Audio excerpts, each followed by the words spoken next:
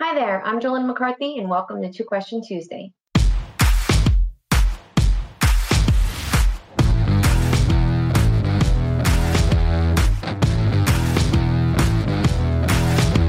Each week, Two Question Tuesday answers randomly picked questions submitted by our clients. Answering this week's questions, we have with us Bill D'Angelo, Managing Director of Focus Wealth Management, and Mike Pisani, Director of Financial Planning. Good morning, gentlemen. Good morning, Jolynn. Good morning. Okay, Mike, our first question is from Charles in New York. How can we protect our portfolios from a declining dollar index? That's a good question. And the interesting part about it is if you get the dollar or directional moves in the dollar right, you tend to get a lot of directional moves in financial markets right. And we've talked for a long time about a weakening dollar. Now, the dollar's weakened a lot more than we originally anticipated, maybe like 9 months to a year ago. It's down about over 8% since the election, which is a pretty significant move in a particular currency. Currencies usually don't necessarily move all that much. So essentially kind of what we're looking at here is with the dollar declining, most commodities around the world are priced in US dollars. So ultimately, that can be an inflationary type of aspect. And with M2 money supply expanding so rapidly with the expansion of stimulus packages to keep liquidity in the economy throughout the post-COVID time period, what you're seeing is a declining dollar, which is actually facilitating higher commodity prices pretty much throughout the periphery of everything. And that does lead pretty significantly into the inflation discussion that we've been hitting on quite a bit, actually. So one of the best ways to actually hedge against the declining dollar is to buy materials, energy type securities, and commodities directly. And there are different ways to do that. Everybody always gravitates towards gold as the particular dollar inflation type hedge, but gold is still down on the year. So gold is not a perfect hedge to inflation, and it's not a perfect hedge to a falling dollar. So really, in our opinion, one of the better ways to do it is to continue to consider commodities, materials, and energy. Ironically, all the stuff that performed really poorly throughout the COVID time period, which is actually doing substantially better and is actually leading rates of return throughout the course of 2021. The other way to do it could be international, because there is a very high inverse correlation to international securities and a declining dollar, just because of the pricing of a lot of these securities. So those tend to be the best way to do it. But usually that facilitates some type of an economic expansion, largely because the inflation complex rises. And a lot of those things are hard assets that are levered to the real economy. Thank you. Phil, our next question. I like an international idea.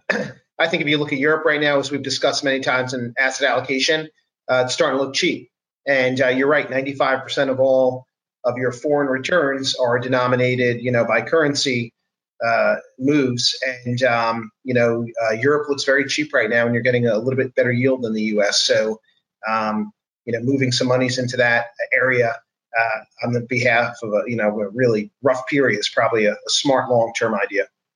Yeah, especially if they're behind us in the rate of vaccinations, which they are. And if that starts to ramp up because we start shipping our vaccines globally, the European economies can start to reopen again, and you could see the same type of economic and market performance that you've seen in the U.S. Yeah, absolutely. Yeah. Okay, great. Bill, our next question is from Jennifer in New York. It seems interest rates have backed off lately. What is your outlook?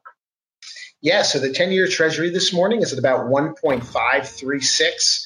Again, that looked like it was going to go to 2 not too long ago.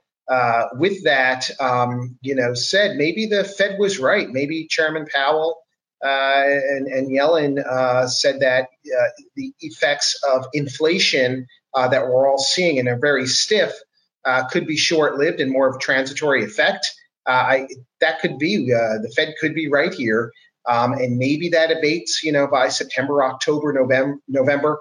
Again, you go outside, everyone's talking about oil prices, gas prices, and lumber prices, to where, I think everybody we were with yesterday at a client's not-for-profit golf outing talked about the price of a 2x4 like they all owned a Lowe's or Home Depot. And, that's probably indicative of a top in prices. But I think that these effects could be transitory. That's why rates in the short term have backed off, perhaps. It is summertime too. I think that, to Mike's earlier point, because you've not had the global economy return to growth so quickly, maybe that's the reason why rates have backed off. And then you have a lot of quarterly rebalancing probably coming in with, stocks doing well once again and buying bonds and pushing yields low, which could be going on as well. People de-risking a little bit. And oddly enough, the tech stuff that looked so expensive, if we were going to have the 10-year go past 2 and everyone sells tech stocks and some of the large cap names in growth, actually look okay a few weeks ago, as we said, in this space.